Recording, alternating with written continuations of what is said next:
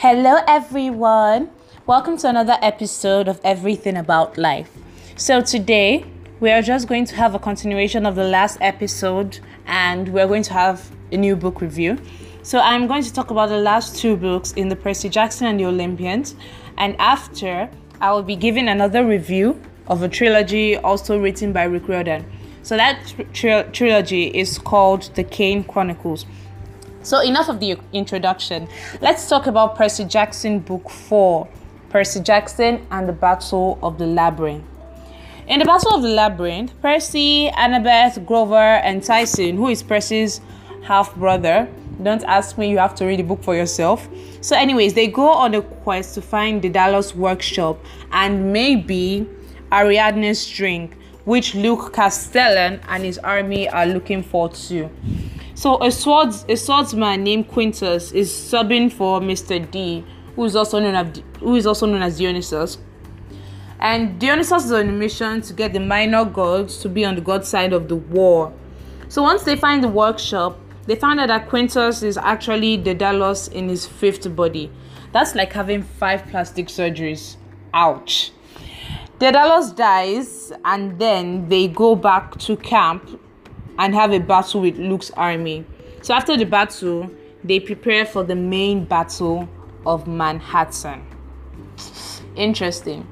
Now, let's move on to the 5th and final book in the Percy Jackson series, Percy Jackson and the Last Olympian. So in this book, Percy learns that Kronos' forces are planning to attack Olympus. Poseidon, who is Percy's father, decides that it is time for Percy to now fulfill the great prophecy. So while looking for a way to defeat Kronos, Nico the Angelo tells Percy his plan, even though Percy doesn't like it. In the plan, Percy has to make himself immortal by bathing in the river Styx. But one complication is that only one small chosen part of his body must remain mortal, and that is the small of Percy's back. So Kronos leads the restraints of New York City and puts his citizens to sleep. Imagine the whole country being asleep. Wow. So anyways, Percy leads the campers, hunters, nature spirits, and centaurs to protect Mount Olympus from Kronos and his forces. So while they protect Olympus, the gods hold down the monster Typhon as he makes his way to New York. So while Kronos, who is possessed Luke's body, while he reaches New York, he forces his way into Olympus and battles Percy in the Olympus throne room. So Typhon reaches New York, but is defeated after the arrival of Poseidon's forces, which is led by Tyson. Annabeth is able to make Luke come back to his senses, and Percy gives him Annabeth's knife. So Luke stabs himself in his mortal spot, which is his armpit, because he also dipped in the river Styx. So he destroys Kronos and saves Mount Olympus while dying heroically. So the gods reward Percy and his friends and offer him immortality. He rejects the offer. I mean, how can you reject the idea of being immortal and be able to live as long as you want? But instead, he requests the gods to claim all their children to have a cabin for the gods, including the minor ones. So the book finishes with Percy and Annabeth becoming an official couple, and threatening clouds loom over the next great prophecy, which was led by Rachel Elizabeth Dare. So there they found out that the curse of the oracle was actually bestowed by Hades when Zeus took Hades' wife, who is also Bianca and Nico's mother. And Rachel Dare, you find out who she is in the book. She becomes the next oracle and recites the next great prophecy. So that is the prophecy that is coming to the next book in the Rick Riordan series. Okay, well, that's all for the Percy Jackson and the Olympian series. Now, to my next series, The Kane Chronicles. Okay, so The Kane Chronicles is a trilogy of adventure and Egyptian mythological fiction books. The books are narrated by the two siblings, Carter and Sadie Kane. The siblings are powerful magicians descended from two pharaohs, Narmer and Ramses the Great. They and their friends are forced to cope with Egyptian gods and goddesses who still interact with the modern world. So let's start with book 1 in the Kane Chronicles, The Red Pyramid. So after a mysterious accident in a museum, which leaves their Egyptologist father missing, Carter and Sadie Kane are taken by their uncle Amos and introduced to the family's long and proud tradition of magic. So the siblings discover that they have been chosen as hosts by the gods Horus and Isis respectively. So there, they are haunted by the House of Life, which is the world's governing body of Egyptian magicians. As a result, Carter and Sadie Kane also learn that the god Set plans to destroy the North American continent using their father's power. So they embark on a quest to save him and prove their innocence and good intentions to the House of Life. Now that I think of it, all this mythology is pretty intense and also pretty amazing. Sometimes I wish I was in the story myself. Okay, now let's move on to book 2, The Throne of Fire. In book 2, Carter and Sadie Kane have recruited several students to follow the path of the gods, but they're still fugitives for the House of Life. So that means like the House of Life still wants to kill them and they hate their gods and everything that they do, and they just want them out of the whole picture. Anyways, the young magicians secretly plan to find the long-lost king of the gods, Ra, hoping he will help them secretly plan to find the long-lost king of the gods, whose name is Ra.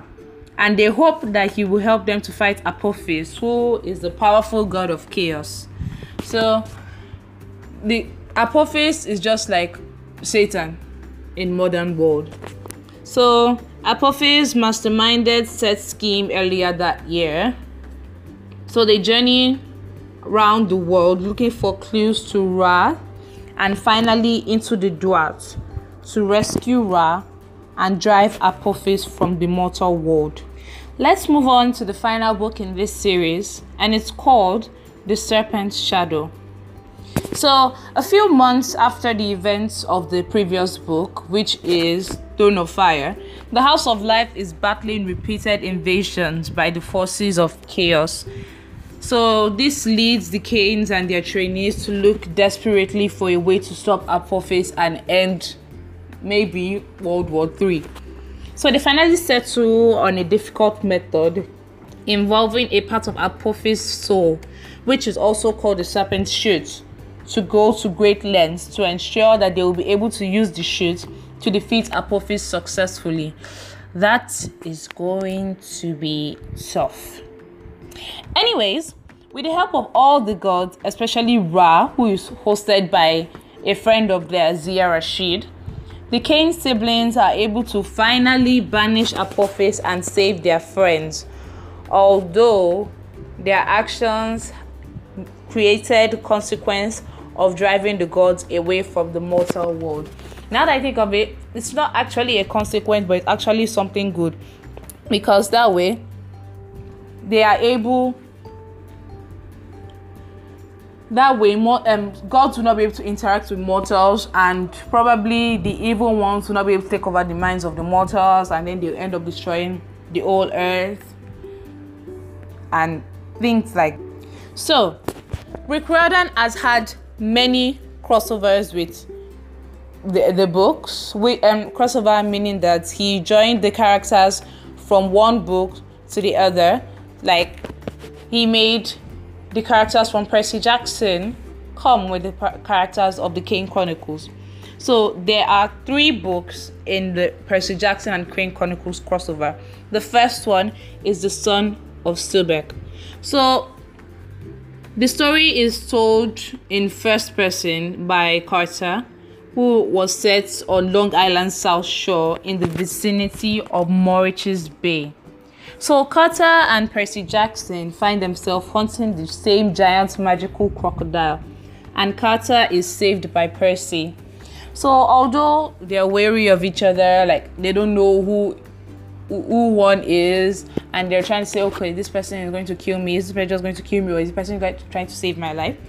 So they team up to fight the crocodile, which turns out to be a Petsuchos, which is an ordinary crocodile turned into giant size and invested with the power of the Egyptian crocodile god Sobek by a magical charm.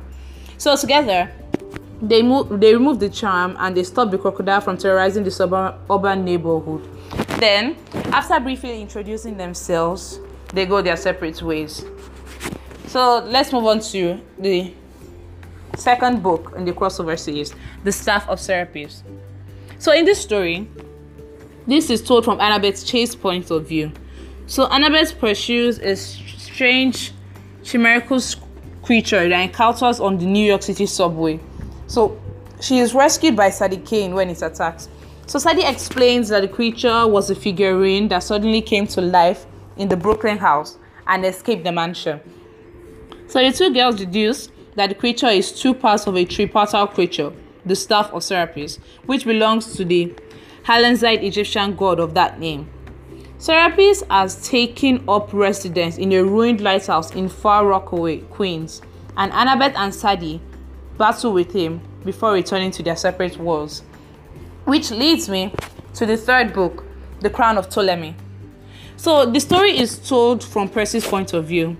So Percy and Annabeth are investigating Governor's Island in Manhattan, and Percy tries unsuccessfully to call Carter. Certainly, the evil magician responsible for all the events of the crossover creates a freak hurricane while attempting to make himself God. So Carter and Sadie finally arrive, and with the help of the goddess Nekhbet, who uses Percy as a host for the duration of the battle.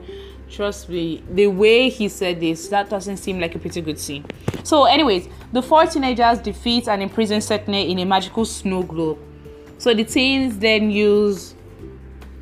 decide to keep their mythical realities separate and head back to their respective homes, although they decide to keep in touch.